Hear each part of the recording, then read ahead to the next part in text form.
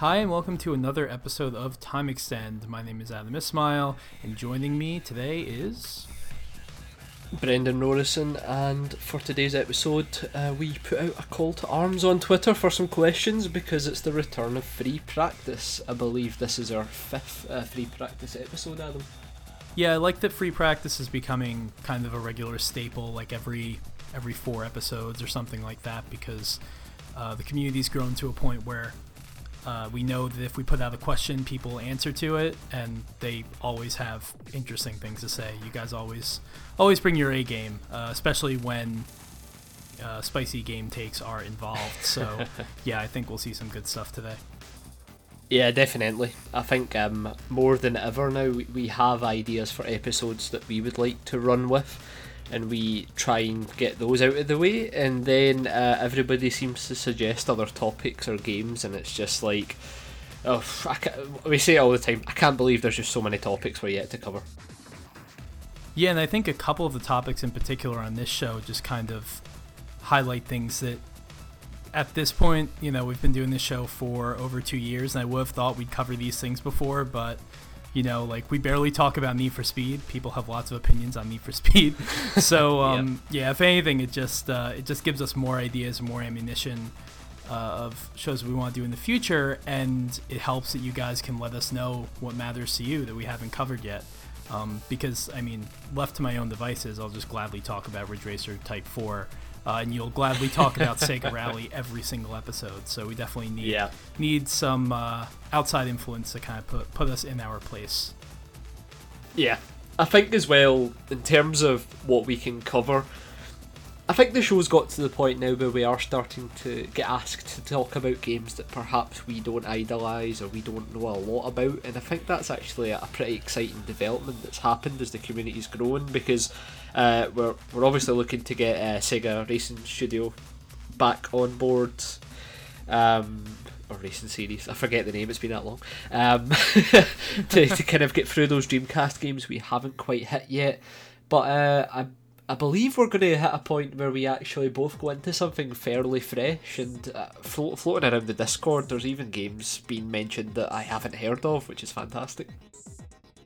Yeah, I mean, there's so many series that I know I don't have any background with, but I know they're really relevant. Like, for example, like Tokyo Extreme Racer, and the whole, like, Shotoku Battle series, like...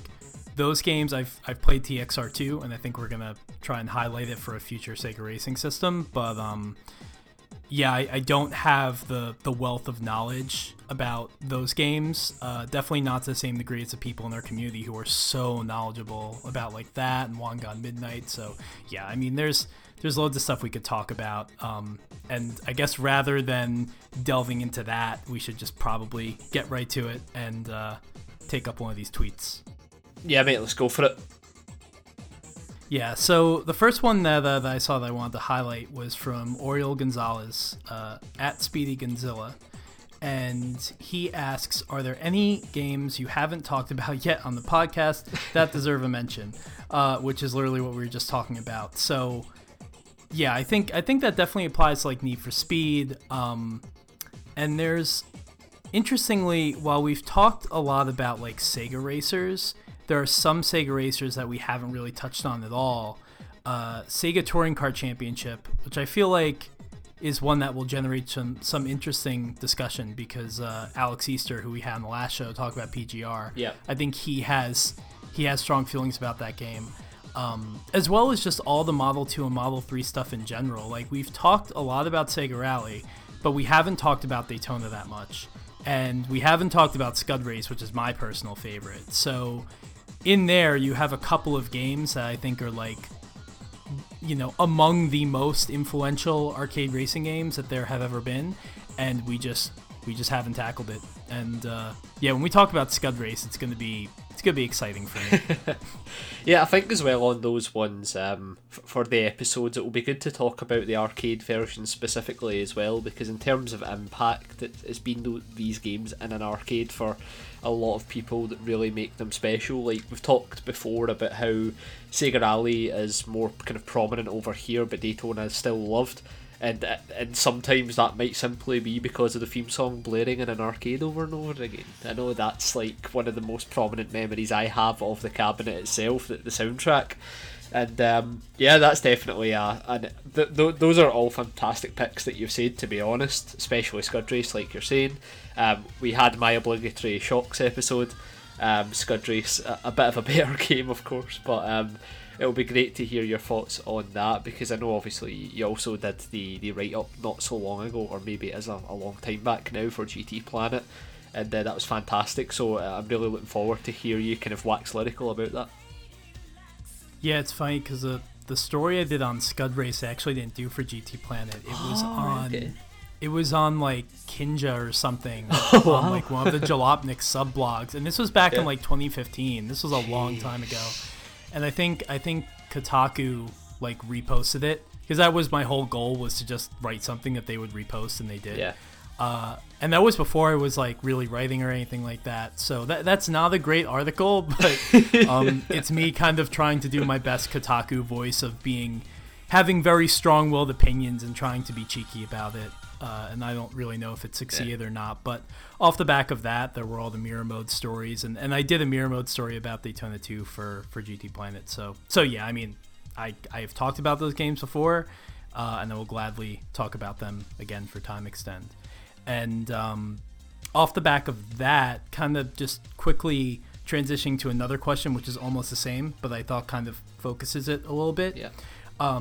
Josh, who is at Executioner, asked if there were any PS1 or Saturn era racing games that we haven't played yet and want to cover. He mentions Rally Day Europe, and I think it's funny that he mentions that game because like 2 months ago I streamed, and it was like the only time I've ever streamed anything, and I would do it again, except for the fact that I am not in my apartment in Brooklyn. I'm at my parents' house in Pennsylvania right now because of the whole COVID thing. So I don't know when I'm going to stream again, but when I did that stream, I played Rally Day Africa, I think. I don't know if I played Rally Day Europe. And I liked it. It's weird. It's definitely very quirky. But it was a fun game. And yeah, there are a couple, like the Toka games on the PS1, for example, that Andy did the challenge, the time attack challenge of like maybe like 2 months back. Haven't touched any of those games because they didn't come out in the US. The Toka games I think only started coming out here with Pro Race Driver on the PS2. That's wild. Yeah, so there's a whole history there of games that I think a lot of it has to do with just like regional differences and like what games came out where, but there's a lot to explore there. Oh yeah, for sure. As far as I'm concerned as well, kind of answering both questions, I suppose, I've always wanted to play the full library of the Eutechnics titles that came out around about that time, because I think I've talked before, I've played Total Driven, and I really liked that when I was younger, and I still quite enjoy playing it. And I was always curious about the other racing games that they did make in a similar vein or similar series, because I know obviously it went by a different name in the US as well. Grand Tour Racing or something like that. Yeah, Grand Tour Racing 98 presented by like Car and Driver or something like that. That's the very one. Weird. But yeah, they also they made there was a lot of strange kind of almost grunge type racing games on the PlayStation 1, especially that the atmosphere was kind of moody and almost like it seemed as if it was inspired by like Wipeout or something in terms of like the soundtrack and that type of thing. I'd love to play through those and talk about them because I do have fond memories of Total Driven as it was known here. And then I guess it's just one of these things in terms of other stuff that I haven't played a lot of or any of. It kind of falls out with the time period we're looking at, but I've still not played Daytona 2001 considerably. We did have a shot of it, of course, in the Sega offices, but I'd like to unfortunately go hands-on with that and see how I feel about it over an extended period of time. But yeah, I mean, that's the ones that kind of stick out to me at the moment, trying to veer away from the usual kind of Sega chat. Yeah, and I would like to figure out some way that I could play PC games, especially that I have absolutely no history with, like whether it's Richard Burns Rally or Grand Prix Legends. Like, you know, there are some PC sims that are just so influential, and I didn't get to play any of them because I didn't grow up with a PC that could handle those games. Yeah. And I know there's been some talk too about like in the Discord especially modding like Need for Speed High Stakes on the PC, and I don't know, that seems like a good time to just kind of tinker with those games. I don't really know how you can reliably run any of those on Windows 10, but I'm sure that industrious people have figured that out, especially in the case of like Richard Burns Rally, because that game is still still the gold standard, I think, for so many people. Yeah, for sure. Richard Burns Rally would deserve its own episode, definitely. And just to say what you were saying about Need for Speed as well, that's definitely that'd be a series of pods. I feel it'd be very difficult to kind of fit that entire series into one episode, especially because everybody's just got such varied thoughts on it, and then there's like those obscure ports that maybe turn out to be better than the mainline games, and loads of weird things like that. So just as well, in terms of stuff that I haven't played that I'd like to cover as well, it's kind of becoming a bit of a well-known factoid that the GBA had a lot of weird like 3D games on them that probably shouldn't have been on the console, and frequently those were racing games. I've always wanted to kind of go a bit more hands-on with the GBA racers that were available at the time. I know of a few that are pretty good, like GT Advance and V-Rally as well. It's very, very good. Sega Rally as well is pretty decent, but there's like loads of weird obscure Need for Speed games on there with like 3D polygonal cars and all that type of thing, and I think it'd be interesting to explore that. Yeah, definitely. And I grew up playing, I did have GT Advance 3, and I also had Top Gear Rally, there was a GBA version of Top Gear Rally, completely different from Top Gear Rally on the N64, absolutely a different game. And my joke about it is that it's so shockingly good, it's probably better and like more graphically rich than most Saturn racing games, which is just astounding on the Game Boy Advance. But I remember having a Game Boy Advance SP and playing that game, and just a year or two before like the PSP came out, having like a solid like 3D experience of a racing game on the handheld like the Game Boy Advance, when the idea of a 3D handheld game was just so incredibly foreign. Like anything approaching what you could get on consoles, for example, just like didn't seem possible. So to play that on the Game Boy Advance was pretty cool back in the day. Yeah, for sure. And just in terms of as well, just thinking about other games that we haven't talked about or series, I'd also like to, funnily enough, and I think it comes up later on in one of the questions we've got, the Choro Q series, or Penny Racers as it was known in the EU. I'm actually a pretty big fan of that series whenever I have played the games, but I've only played at the PlayStation 2 iterations, but I know there's GBA games involved. I know there was one on the Nintendo 64, so there's quite a lot of games in that series that I haven't played, so I think that would qualify under this criteria. Yeah. So many games that we need exactly. So yeah, I think we've covered off the big ones. And is there another tweet that you want to highlight? Yeah, so the next one here is from JIP. That's Bono Boss 37. He asks, what is the best single player career mode in a racing game on this generation of consoles? I found this an interesting question because I personally feel as if it's kind of slim pickings on this front, isn't it? Yeah, because what's constituting a good career mode is, I think it really changed in the last generation, because you started to depart from the more scripted, maybe not scripted, but more linear experiences, and more for the make your own, kind of like carve your own driver journey of whether it's Project Cars or even to a certain extent like Dirt Rally, because it just kind of has the approach of like you can specialize in whatever discipline you want, and just like as you get better, the game just ranks you up to another tier, whether it's amateur, professional, and so on. And I mean, we've talked forever in the day about why some people like those ways of doing it and why I can't stand them, but I think that's why I was giving this a lot of thought, and I don't think there's been a single player career mode that's really gripped me this gen, and I feel like you're the same way. but I think the closest thing for me is probably the F1 series and what they've done, because they've just totally nailed like the traditional like sim based on a real world series, like a real world discipline sort of calendar approach, where that's not hard to do. You have a calendar of races and you bang through it, but they've done a really smart job of making me actually participate in, for example, like practice sessions with the whole like R&D development trials that you can go through, whereas I probably never would have done that in an F1 game or in any game. I would have skipped practice because what's the point, because I've driven all of these tracks before.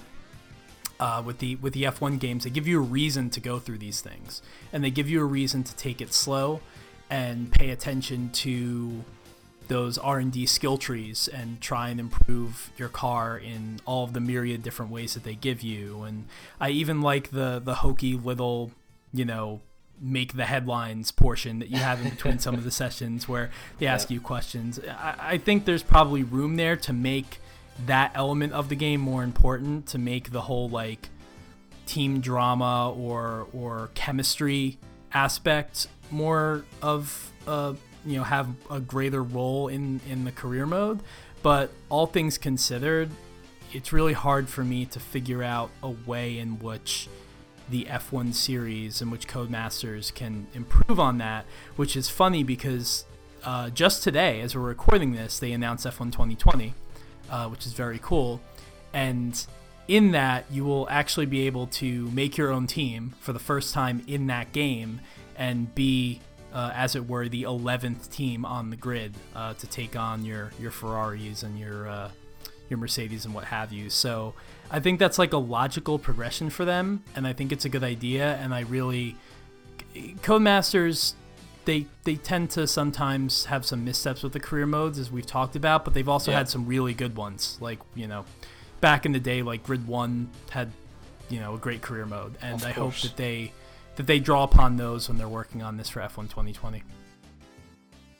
Yeah, and like you're saying, it's good to see that in the Formula 1 games they seem to have a bit of flexibility in how they're representing the sport. I think it's pretty well known at this point that when it came to representing Formula 1 in media prior to the kind of the new ownership, it was pretty difficult to get away with much, and I am of the mindset that I wouldn't be surprised if the reason something like this takes so long is because it kind of ruffles the bigwigs a little bit to hear that there could be a fictional fake team competing in a video game representing the motorsport. So it's good to see that that's there. Like you're saying, in terms of great career modes this gen, for me, as I said at the start, it's been slim pickings. I feel as if we're getting the kind of the driver journey era of racing games, where it's more about the drive and that's what matters. Dirt Rally 2.0, for example, definitely went down that route. But funnily enough, from the same publisher, the Formula 1 series takes the opposite approach and knows that because you're kind of limited to the types of car you can drive, the tracks, you really need a good core element there. And it's never been able to grab me personally, but I do commend the Formula 1 team for getting something in there that people like, the R&D trees, that type of thing. And I suppose if my arm was twisted to give an answer to this type of question, I would go down a game that does something very similar, but plays more into my interests, in the sense that I feel as if WRC8 very recently kind of introduced a type of career modes that rally games have not really treaded into in quite some time. You've got all that R&D type stuff that people enjoy, but you've also got the team management layer on top that allows you to kind of mix and match personnel. I know the Formula 1 games do that as well, which is great, but Dirt Rally 2.0 had like staff members, but it didn't really impact much from what I could see. But WRC8, you've got to like choose your own calendar and stuff as well. So if you're racing at Monaco, you can do some extra training sessions, some extreme weather testing, that type of thing. You build a reputation up with other manufacturers. It is very, very similar to the stuff I've seen in Formula 1's career mode. And that's one of the reasons why I say WRC8 with a bit of bated breath, purely because I've got a feeling this type of career mode is going to be the next phase now that we're moving away from the strict on the kind of track driving experience. The career mode in racing games, it's a very hard thing to get right if it isn't something like Gran Turismo. Like we've said about Grid, for example, it's really hard to nail down exactly what makes that great, but it just treads the line between making your team and driving perfectly, and it's a difficult thing to do. And for me, this generation, there wasn't a fantastic standout, but there are a few notable mentions in there, such as Formula 1, WRC, and then on the opposite side of things, I guess, you get the Forza Motorsports that are just way too grandiose, but also too rewarding, ironically. Yeah, and it's funny that you said WRC8 because I had a feeling you were going to say that, and that would have been my number 2 because it basically does what F1 does, especially with the hiring and firing staff, the R&D skill trees and stuff like that. Managing your team, it does that, but for rallying, and it goes I think deeper than F1 in some ways, like the whole just kind of selecting your crew. There are so many things. Honestly, it's kind of overwhelming with WRC at first glance, but once you get into it, it's good. And I mean, I think we see those series kind of echoing each other in different ways. Like exactly with F1, for example, last year, bringing F2 into the game for the first time, right? So that's become part of the experience, because I think the last one I played was like 2018, and they did not have F2 cars. So yeah, and hopefully, I feel like we almost have to reset every console generation. At least in the past, you kind of go through that early phase of releases where games kind of have to sort of take a year off almost to rebuild, to make do for the fact that consoles are more demanding, or the games take longer to make, or whatever. Except for the fact that with this generation and with the generation that's coming up, we're moving to more of that iterative, like PC based architecture, everything. So you're going to have games on Xbox One that also release on Series X, and the Series X version will just have like that slight fidelity bump, which gives me faith that we're going to be able to hit the ground running with the next gen, and maybe we'll see an F1 2021 out the first year of the next generation that just picks up where the previous game left off and doesn't really leave anything on the table. Yeah, exactly. And it's going to be interesting to see what the next big trend is, because it's the way it goes, isn't it? Like we're saying, it's we had the pure driver experience. We've now got the R&D skill trees and stuff that are basically kind of reworked versions of skill trees that have been in RPGs in years previous. I'm just really excited to see how Codemasters, especially because they've kind of got their hand in both pies here, the Formula 1 and the Rally side of things. What is the route to go down for Rally?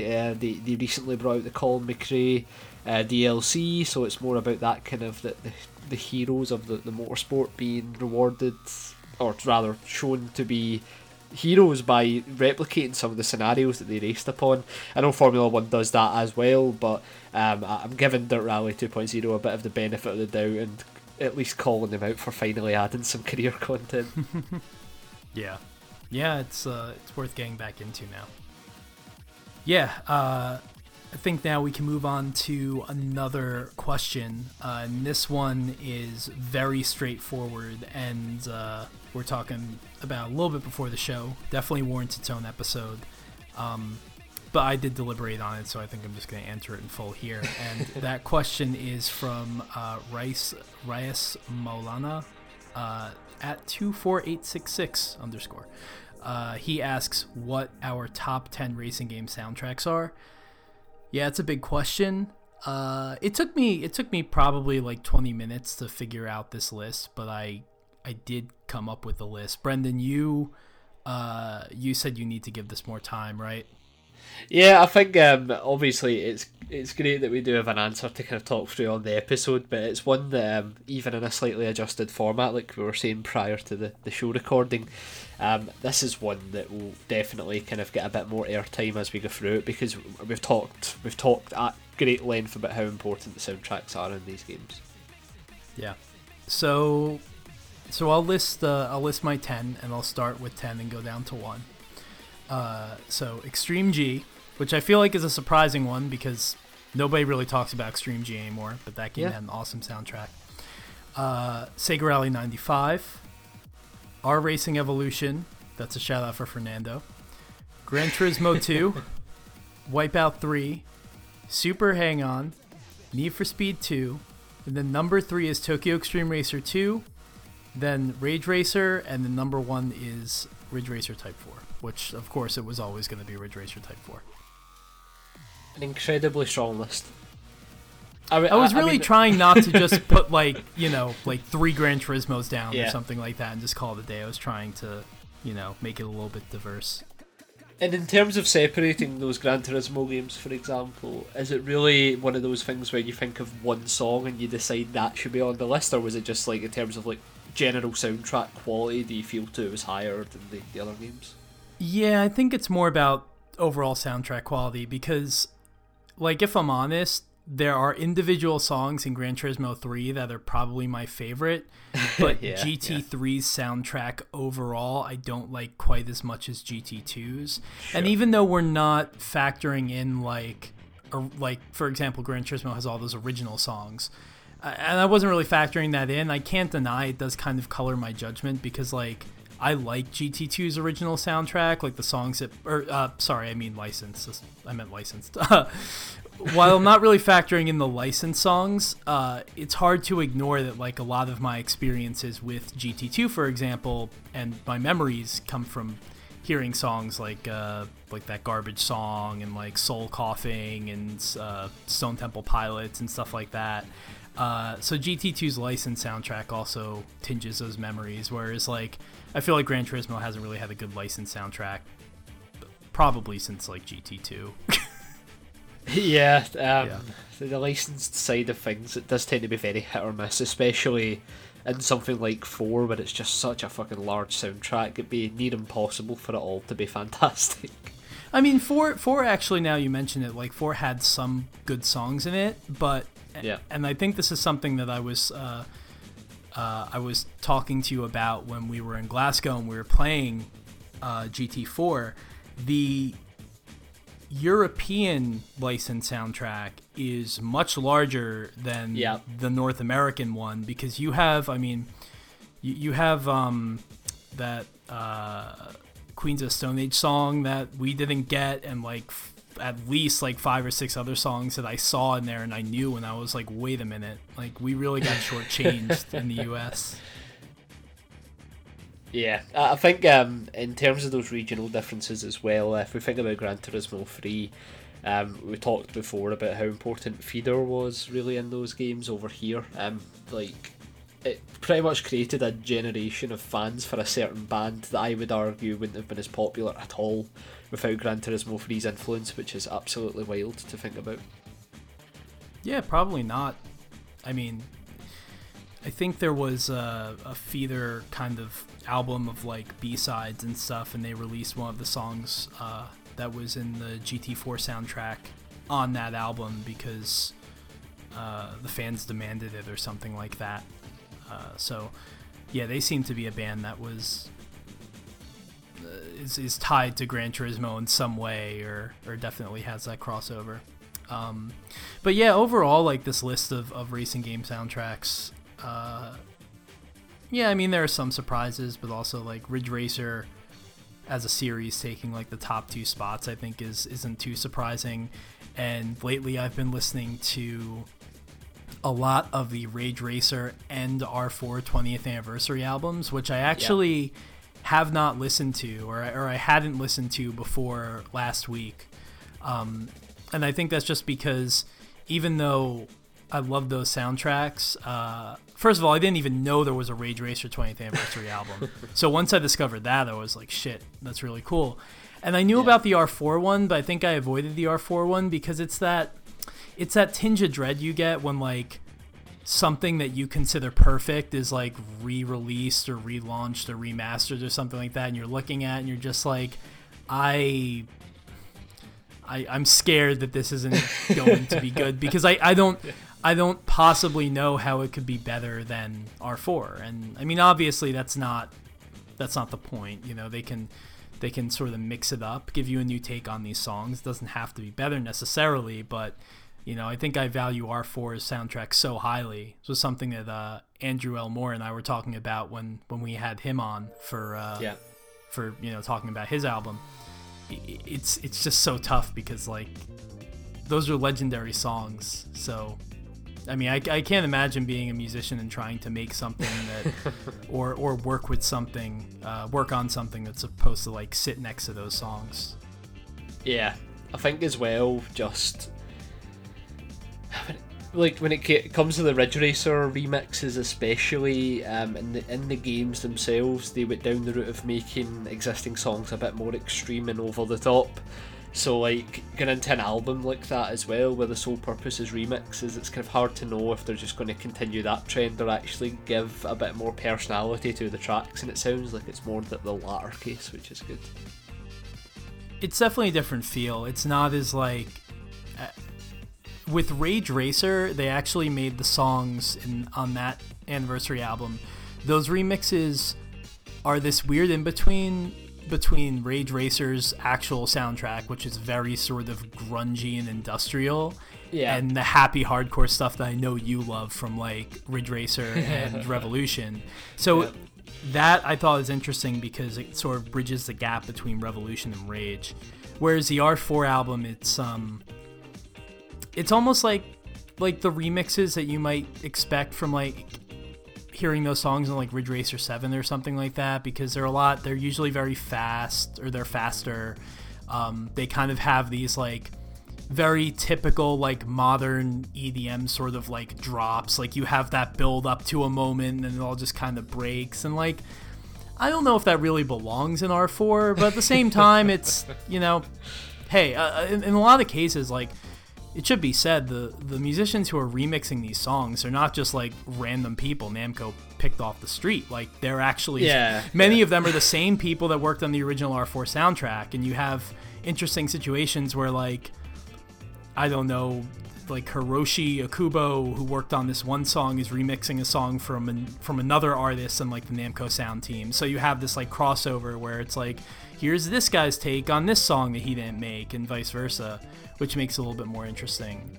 My highlight on that album is the remix of Your Vibe is really, really good. I think most of the R4 one I'm not a huge fan of the changes they make to those songs, but the Your Vibe remix is really, really good.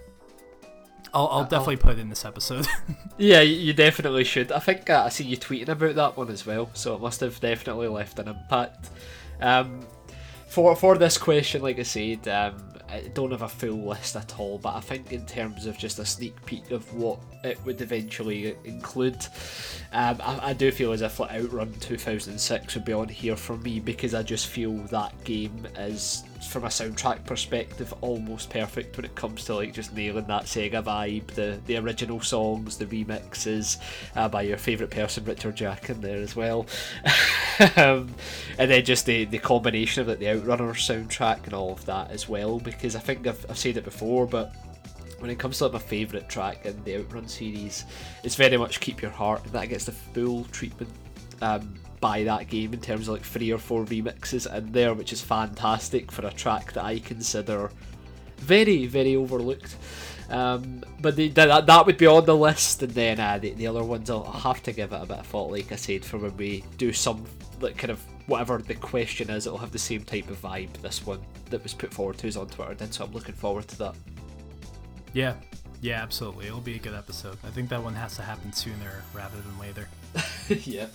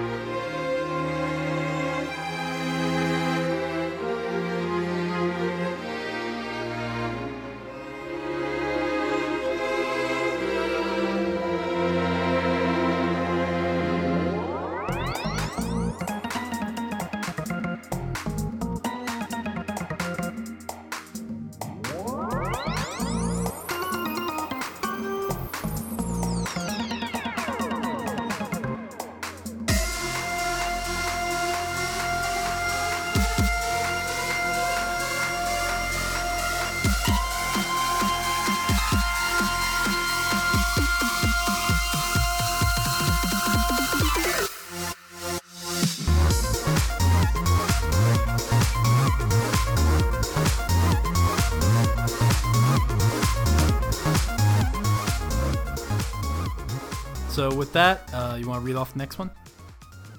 Yeah, so this is an interesting one actually. It's from Evan Nixon Type 4, who often kind of engages with the Twitter account. Definitely a guy who is very much of the Time Extend vibe. Every time he tags us by something, I know it's going to be something obscure, old racing games. It's perfect. And rightfully enough, the question he asks is also pretty obscure nowadays, which is a bit sad. Any thoughts or memories on the Road Rash series? Now, Adam, was this pretty big in the US as well, Road Rash? I mean, yeah, what Road was Rash your was memories of huge. it? Yeah, I think it was. I think Road Rash is an interesting one because I didn't play a lot of those games, and I think that's because Road Rash was a really big part of that weird transition of like 16-bit to 32-bit. Because right, the first one came out on like the 3DO, and I think simultaneously there was like a Genesis port and maybe an SNES port or something like that. So it kind of hit when like there was about to be that generational shift, and I think by the time it came out on PlayStation, like it was still a big deal, but by then you also had like Ridge Racer and Twisted Metal, like all these new hot properties. So like, I don't know, and I was playing like on the PlayStation, for example, like I remember playing a lot of like Ridge Racer obviously, but also like Twisted Metal 2 and Jet Moto. So like I didn't get to play Road Rash as much as I think a lot of people did who enjoyed it.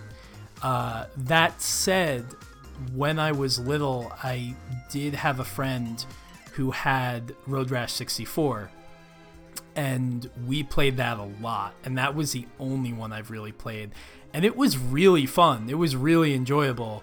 It had such a weird soundtrack, and it had a couple like licensed Sugar Ray songs in it, which were really funny. I think I actually I put like Mean Machine at the end of one of our episodes once because I was just like, fuck it, I'm just gonna put a really stupid song at the end of this.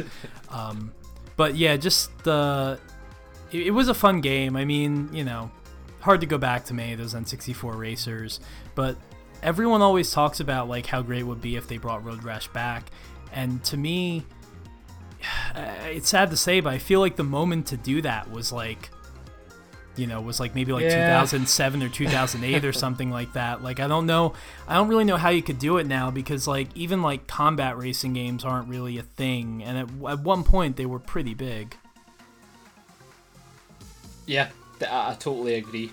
I think Road Rash especially, it was Road Rash 3D that was the big one for me. It's definitely a game of its generation, unfortunately, and like you're saying, even when it comes to weapons-based racers that are a bit more kind of innocent in terms of like their intentions, they don't really get the airtime anymore in a game like this as well, that's just so over-the-top punk. Unfortunately, I think it's one of these things, there'll be people who would clamour for it, but how many would actually put their hands in their wallets? And unfortunately, that's a bit of the sad reality of it. Yeah, so I will just highlight real quick that Road Rash 3D, and this is always like the confusion I have with this series because of there are a bunch of different games and they all have similar titles, but they're all not quite the same. In this case, 3D and Road Rash 64, I guess, are the same game. Right, okay. So the 64 one was like the port of that, and it had those silly songs I was talking about.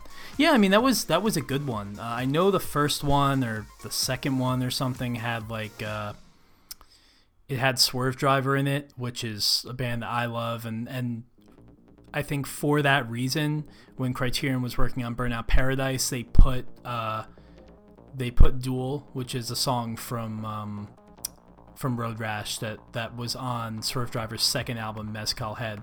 They put that song in Burnout Paradise. So it's this nice little callback that I really appreciate in Paradise, where it's like, I didn't really grow up with Road Rash, but for them to kind of honor sort of predecessor series in that way, that, you know, Road Rash and Burnout, definitely very, very different kinds of games, but they have that similar kind of rebellious streak, right? So I thought that was pretty cool.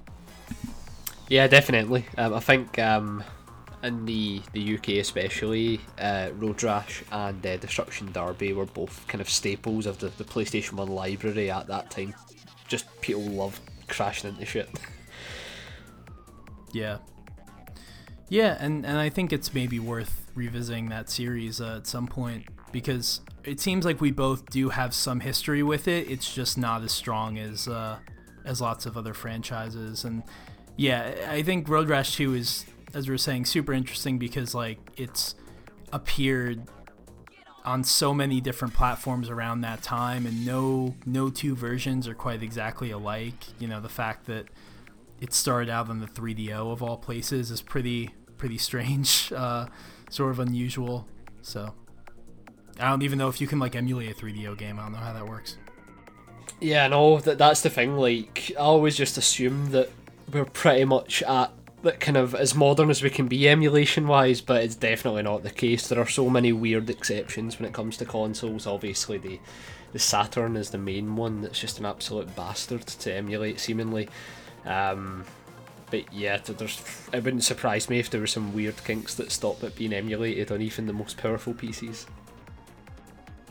Yeah, and I should actually, as we're talking about this, I'm on Wikipedia and I'm reading, it didn't start on 3DO, it actually started on Genesis. So I'm very confused with how the whole timeline of Road Rash works, but you know, we haven't done any research on it, so that's something we can tackle in a later episode. But yeah, always a lot of enthusiasm around that series for sure. Yep, definitely, and it's good to see it, to be honest. Any obscure series that gets love is fine in our book. Definitely. Yeah, so we'll move on to another question. This one I think is a really, really good one, and it's one that I don't think we've ever really considered it before. But I think, like, to time extent, it's a very astute and very appropriate question to ask, and that is from Capcom Presents, Darth Feo, and he wants to know when we think the peak of the racing genre was. Yeah. For him, he says he thinks that it was the whole 2000 decade, with the PS2 being the ultimate machine for racing games, and obviously that's, you know, the PS2 is maybe, you know, in terms of both where the technology was and the number of racing games on it, probably the best console overall for racers. But that's what he's asking us. Also, on a side note, he wants to know your feelings on the Churro Q series, which is really funny because you were just talking about that. But yeah, so I think you can say a whole decade, but I think with a question like this, you want to narrow it down as much as possible. And what I did was I highlighted 4 years from 98 to 2001. And that's because in those 4 years, you saw a generational change. We're going from 32-bit to 128 or whatever. And in tandem with that, you saw the genre change. So the following games I'm about to read came out. This is a chronological list of these games, and they came out from 98 to 01. Sega Rally 2, Gran Turismo, Daytona USA 2, Ridge Racer Type 4, Gran Turismo 2, Wipeout 3, Tokyo Extreme Racer 2, Ridge Racer 5, Test Drive Le Mans, Gran Turismo 3.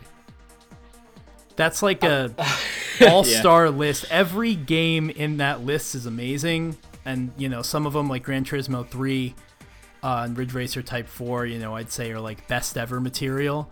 And yeah, I mean, to me, that is such a prolific time because you had this combination of developers pushing the limits of these consoles. Like, you look at like Ridge Racer Type 4 and Gran Turismo 2 and Wipeout 3. I mean, all of those games just pushed the PS1 to the absolute limit. Like, to see like Ridge Racer 1 and then to go like 5 or 6 years into the future and look at like Ridge Racer Type 4 and Gran Turismo 2, you would never think the same console could produce that game.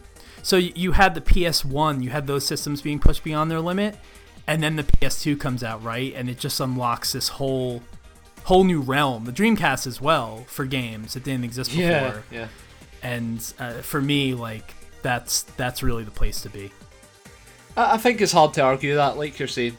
Even on the more kind of casual racing game front, a lot of people consider like Crash Team Racing to be the best kart racer ever. That released in 1999, so it's right in that time window. I mean, yeah, I think it'd be hard to argue otherwise for this. I think there was a time period in the PS3 cycle where maybe some of the kind of best simulation games might have come out between PS3 and PS4. But in terms of actual raw quality and varied racing game content, I don't think we'll ever, unfortunately, see a 4-year period like this again. So I think this is fairly bang on. I don't imagine there are other time periods you could argue for. In terms of like raw amount of titles, obviously like Sega Rally 95, Daytona USA, Sega Touring Cars for some, Scud Race. There would be another era where like Sega specifically, for example, were kicking ass everywhere. But in this one, you have all the top players really going for it. Genki, Sega, Namco, Studio Liverpool. It's an absolute all-star cast, like you're saying. This is like the Super Smash Brothers of racing games as far as era goes. Yeah, I'm trying to play devil's advocate with myself and come up with another era, and I think there's probably a similar thing you can draw in like late 2000s when Forza really started to take the fight to Gran Turismo, and in a lot of cases, especially in GT5's case, because I really hate GT5, you could say that, you know, Forza surpassed it, and then also you had these other kind of Codemasters turning back on their, like, looking at their more simulation-minded games and sort of delivering these Simcade sort of experiences that are very fondly remembered today, like Grid and Dirt. So I think if you look at like from 2007 maybe to like 2011, there was kind of good things happening there. You also had, as we talked about last show, we touched upon that brief sort of rebirth of arcade racers between your Split Second, your Burnout Paradise, your Mod Nation Racers, your Blur. I don't think any of those games were quite as prolific as any of the ones that I mentioned, but it was a productive era, because I mean today we're not seeing the same kind of output. It seems like arcade racing games have kind of I never want to say they've like totally died, but like now they're more the domain of like indie developers and stuff, with your Hot Shot Racing and Horizon Chase Turbo and stuff. So Ironic Racer. Yeah. Ironic Racers. Yeah, I'm hopeful on Hot Shot. Yeah, same. I'm hopeful on it. Like you said, that generation with Blur, Split Second, Mod Nation Racers, even kind of before that, maybe like the starting at 2006, like Sega Rally Revo as well, qualifying there. All great games that you look upon with a bit of regret, and many for each one, like, oh, if it did this, or if it tried that, or maybe if it went down this route. Whereas that list you've just mentioned there, I think you'd be very hard pressed to have any genuine concerns or feedback for these games, in the sense that most of what we have to talk about is more on the nitpicking route. That they are all fantastic racers in their own right. They're all arguably 9 out of 10s or above. I'd say the generation we're talking about on PS3, it was more of a case of that 8 out of 10 category, where it's like, oh, if you had committed to the cause just a little bit more, that could have been something incredibly special.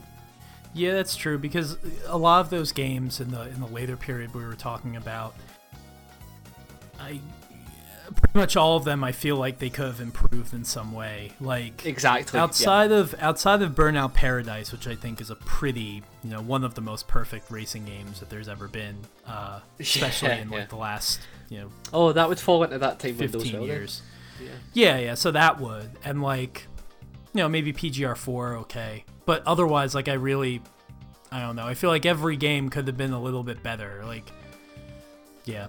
And definitely the way that we've talked about what happened with Bizarre and those Curse 3 racing games that we're all celebrating their 10th anniversary next month, which is crazy to think about. Which we might have something planned around. We're talking about ideas, so that could be a bittersweet time to mourn. Yeah, definitely. And like you're saying, those were all great games. Some of them incredible, like Burnout Paradise. But in terms of sheer variation, and what is the correct term? The zeitgeist around the games. It's very much this list that you called out there. It's like, you want to play a rally game? Sega Rally 2. Do you want to play a car PG? Have some Gran Turismo 3. You fancy just drifting really fucking quickly? Ridge Racer 5. Fancy playing the game with the best style and slickest presentation ever? Ridge Racer Type 4. You want to play one of the best anti-gravity racers ever made? Here's Wipeout 3. And if you just want to go around the streets of Tokyo and take people on in some weird fighting game / racing hybrid, you've got Tokyo Extreme Racer there as well. And of course, I can't come up with some gimmicky descriptor about Test Drive Le Mans because it's just a phenomenal game. Well, it's funny because as you're listing this, I'm remembering, like, I forgot 2 games. Metropolis Street Racer, which we just talked about. Oh, gotcha. And maybe Project Gotham Racing, because that sort of falls into 01. But more importantly than those, Colin McRae 2. That game is as good as any of the games on this list, and that definitely deserves a place on this list. So yeah, it just the harder you look during that 4-year time frame, you're only going to find more great stuff. So yeah, exactly. Whereas with any other time period, you do have to kind of do a little bit of internal digging to be like, oh, that game, because as soon as you mentioned Colin McRae 2, the original Dirt on PlayStation 3 as well was pretty huge at the time. That was a fantastic game. Wasn't as good as Colin McRae 2, obviously, but just that this era, like you're saying, there's probably some games we're leaving out there. People will be screaming down the speaker, you forgot about this one, you forgot about that one, and that kind of highlights what we're talking about.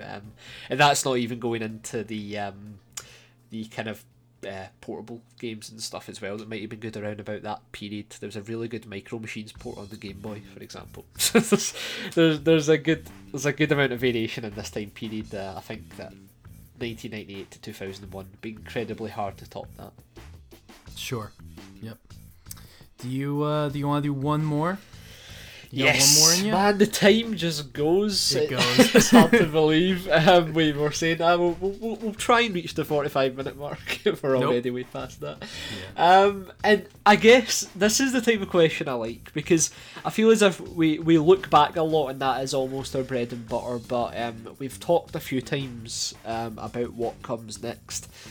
And as such then, Sweet Jones, the Skinny Rage, once again, a guy on Twitter who interacts with us quite a bit, I appreciate it a lot.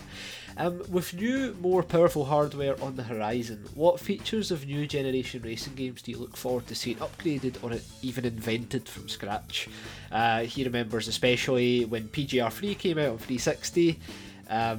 It's just prettier, but the sound effects and broadcast features especially blew him away. So I think the gist of this question is, what weird or like obscure parts of racing games could you see improve in the new generation that maybe don't get the airtime beyond just better graphics? I mean, what is it you want to see from a racing game now? Is it the career mode, or what is it, Adam? What do you want to see? I mean, a career mode would be good. The thing is that I feel bad criticizing some career modes as much as I do, because it's not like I have any great perfect ideas either. I think there's some good directions that like developers can go in. We've alluded to it every now and then. Sega GT had a version of this sort of car manufacturer type mode where you could build your own car, and that was done again by a game a couple years later called Apex in the US, or Racing Evoluzione, which no one ever talks about anymore, and that was done by Milestone and published by Atari /Infogrames.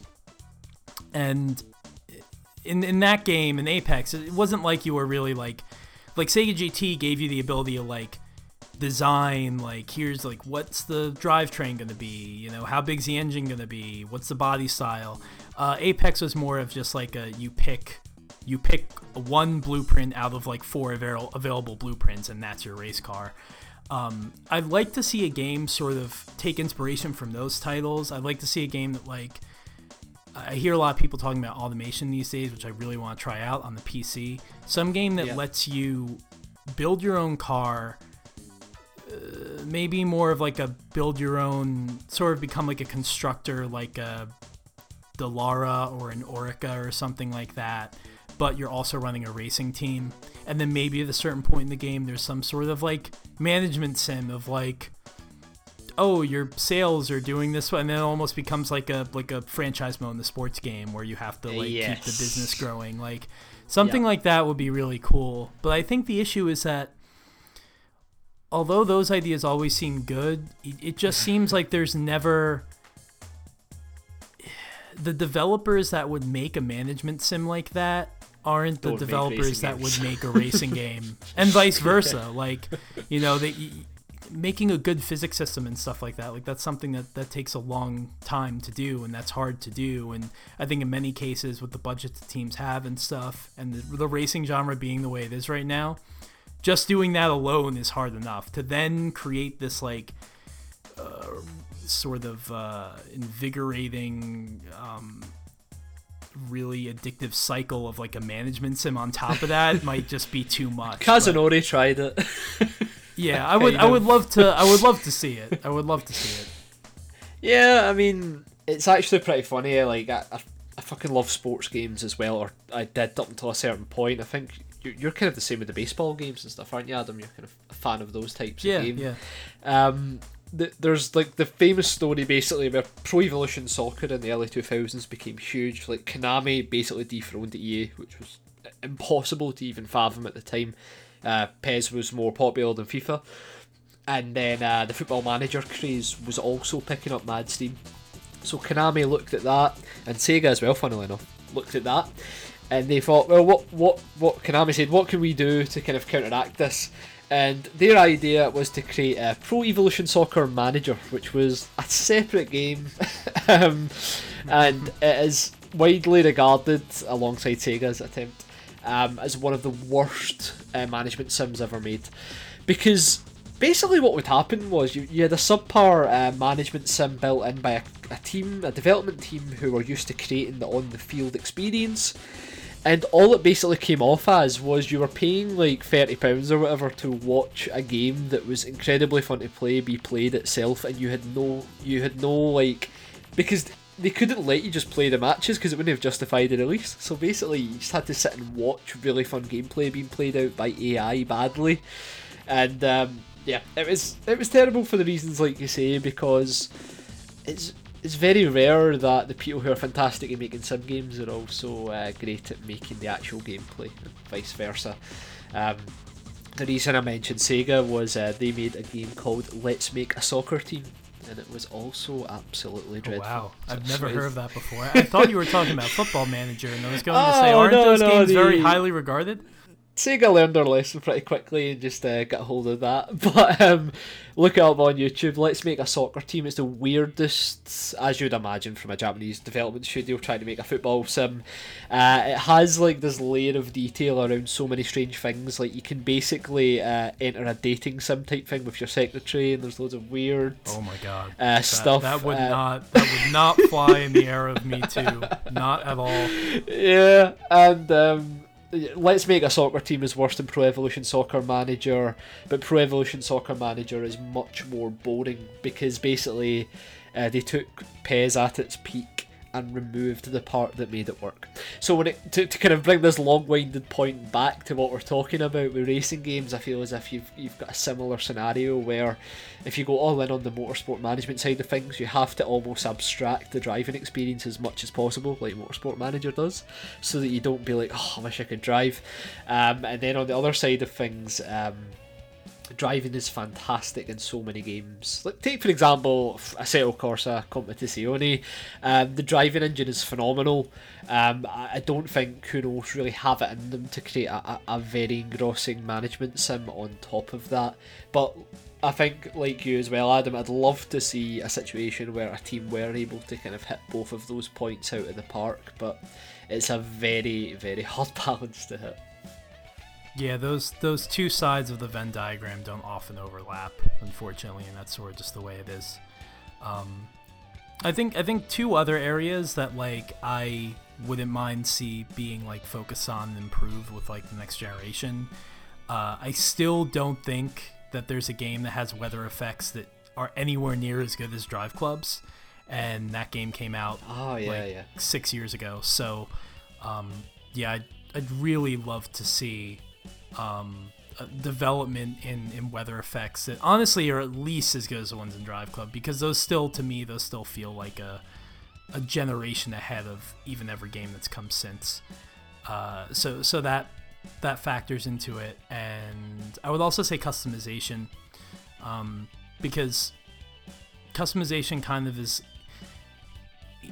you see a lot of games, and this is one of my issues with Forza Horizon, where they sort of just recycle kind of like the same parts and the same approach to things as they have with previous entries, and nothing really changes. There's the same selection of wheels, there's the same selection of body kits, but I'd like to see a game like for example, with Forza, that there are certain parts that Turn 10 and Playground let you modify that in Gran Turismo they don't. In Gran Turismo instead it's like a naturally aspirated Type 2 upgrade or whatever. I'd like to see a game kind of think about that more critically, maybe give you and I think there are some games in the past that have done this. I think maybe more like Japanese street racing games, but we have a part from 3 different suppliers or whatever, and they all have different capabilities, or maybe just even taking sort of just a broader view and just seeing where every game kind of gets customization wrong a little bit, because Gran Turismo, for example, I always think is funny that they let you in Sport, which I think has a really cool livery editor because it lets you import all of those graphics and things. They don't give you the ability to just sort of change the color of the car free reign. You have to use the chips that you buy from Mileage Exchange, and you can't change the sheen or the luster of of a vinyl or of a sticker you put on the car, for example. You can only make it the body of the car matte or metallic or something. So just all of these weird little sort of quirks and kind of roadblocks in every game's customization, and I would just like to see somebody sort of break that wide open. Yeah, even from Need for Speed's point of view, it's wild to think that auto sculpt was a thing that was actually pretty cool, and it's just not really a thing anymore in the series, is it? You can get loads of parts for modification, that type of thing, but when it comes to actually kind of editing parts that already exist, we're kind of limited in that regard as well. And I know, I'm guessing it's just as games become more realistic, maybe licenses get a bit more stringent about how you can use them. Yeah, I mean, Auto Sculpt actually is I haven't played a game that had it in a long time, but that was actually, it was cool, but it was also sort of annoying because I remember EA sort of just kept putting those same parts in every game, and in some cases it was in lieu of license kits and stuff like that, and they didn't look as good. Some of them looked really bad, and yeah, just kind of you always knew you had the same selection of parts. I think it's funny that for Forza Horizon, some cars have really, really deep customization where it's you can just kind of throw on a kit that gives a car, gives a rally car a whole extra set of lights and a safari tire on the back or something like that, and mud flaps and things. And then other cars, all you get is just the Forza branded splitter that goes under the bumper. And I just don't understand why I can't pick and choose certain things. What if I want the mud flaps but I don't want this other thing? It just seems that the way that these games are designed, there's the car model is a model that's built as a whole. It's not really an editable thing, and that because a lot of the assets get carried over from game to game, they can't really go back and think about that in a new way and sort of redesign. It's almost in game design you hear, I think Alex said this last episode, the decisions you make are set in stone so early and they influence every decision you make after that for so long. So it's hard to develop these features, which I think is why you end up seeing games like Forza just kind of give you the same selection of parts over and over again. That I swear, going through Horizon 4's list of wheels, it's that has been in every Forza game since Forza 2. I know it has, and I'm sick of seeing it. Yeah. No, I think that's it, man. Just that idea that we can customize cars how we want is something that we would love to have, and console generation now is just going to be so powerful that basically in terms of what I want to see, that is one of those things, and just in general, just don't limit the scope of your games just to keep the status quo. Think about making those changes that might push the industry forward. And in general as well, I would just like to see a bit more care and attention put into the overall presentation of racing games as well. I feel as if outside of Gran Turismo, of course, it's all getting very samey, tile-based design, that type of thing. But I think that goes beyond racing games as well. That's just the current design aesthetic we're in.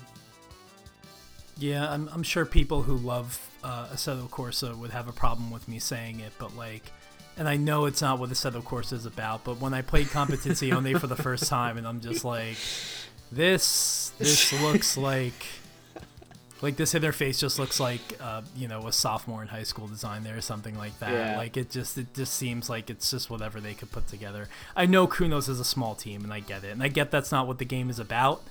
I think that the problem is that growing up, we played these games. They took a hell of a lot less time to make. They were a lot less complicated. And so that's why, like, Need for Speed, like, you look at, like, Need for Speed 2 and 3 and stuff like that, like, they had such slick presentations. Even though, like, in the case of Need for Speed 2, like, that game is, like, there are physics things that happen in that game that are just, like, downright broken and just absurd. And, like, Ridge Racer had a really slick presentation because, let's be honest, like, those games, probably coding the physics for Ridge Racer, Rage Racer, and Ridge Racer 4 and whatever, probably didn't take that much time in the grand scheme of things. It probably wasn't that hard. So yeah, we're coming from a different time, and I mean, I think with Time Extend, that kind of that's always just the conversation we end up having. I was going to say it's the crux of the show is that going forward we want to see the usual advancements, but get some early 2000s aesthetic in there and we'll be good to go. Yeah, if only they let us make a racing game, it would be perfect. Actually, somebody was saying on the Twitter account, I think it's Will Sonic, another guy who frequently interacts with us, he was theorising the idea of a Time Extend game, and that would... I mean, I think we've kind of toyed at this before as well, but that could be an episode in its own right. What would be in a Time Extend game? Yeah, that'd be a fun one to do. That'd be really fun. Just like Super Smash Brothers, but for racing games. Absolutely, yeah. That Sega Racing Megamix that people always talk about wanting and not getting. Yeah. Maybe Amazon France will announce it. They've been on a roll today. I don't know if you've seen much of Twitter. But with Gran Turismo Sport coming to PC, yeah. Yep. Super Mario Odyssey as well. Oh wow, I didn't see that. That's really funny. Oh my god. Yeah, somebody's having a bit of fun working from home. Yeah. We joke, but like if Gran Turismo 7 came out on PC, I would not buy PS5. Like I'm gonna buy a PS5 just for that game.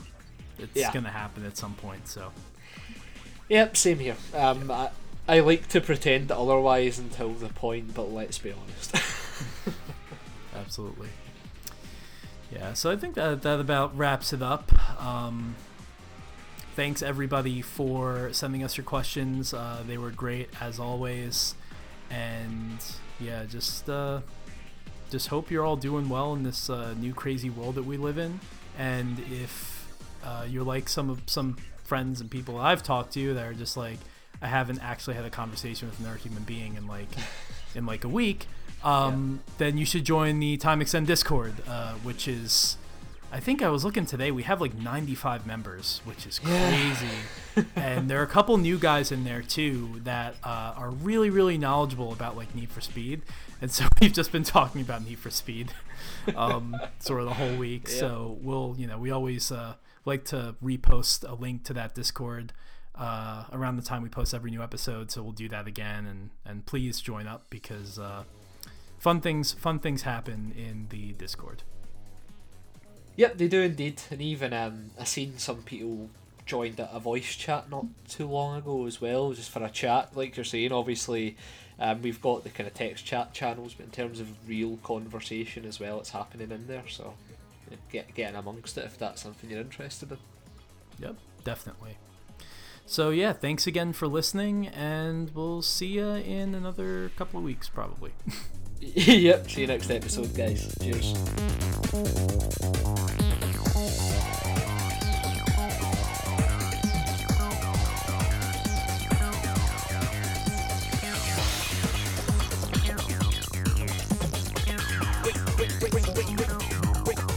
Bring it back.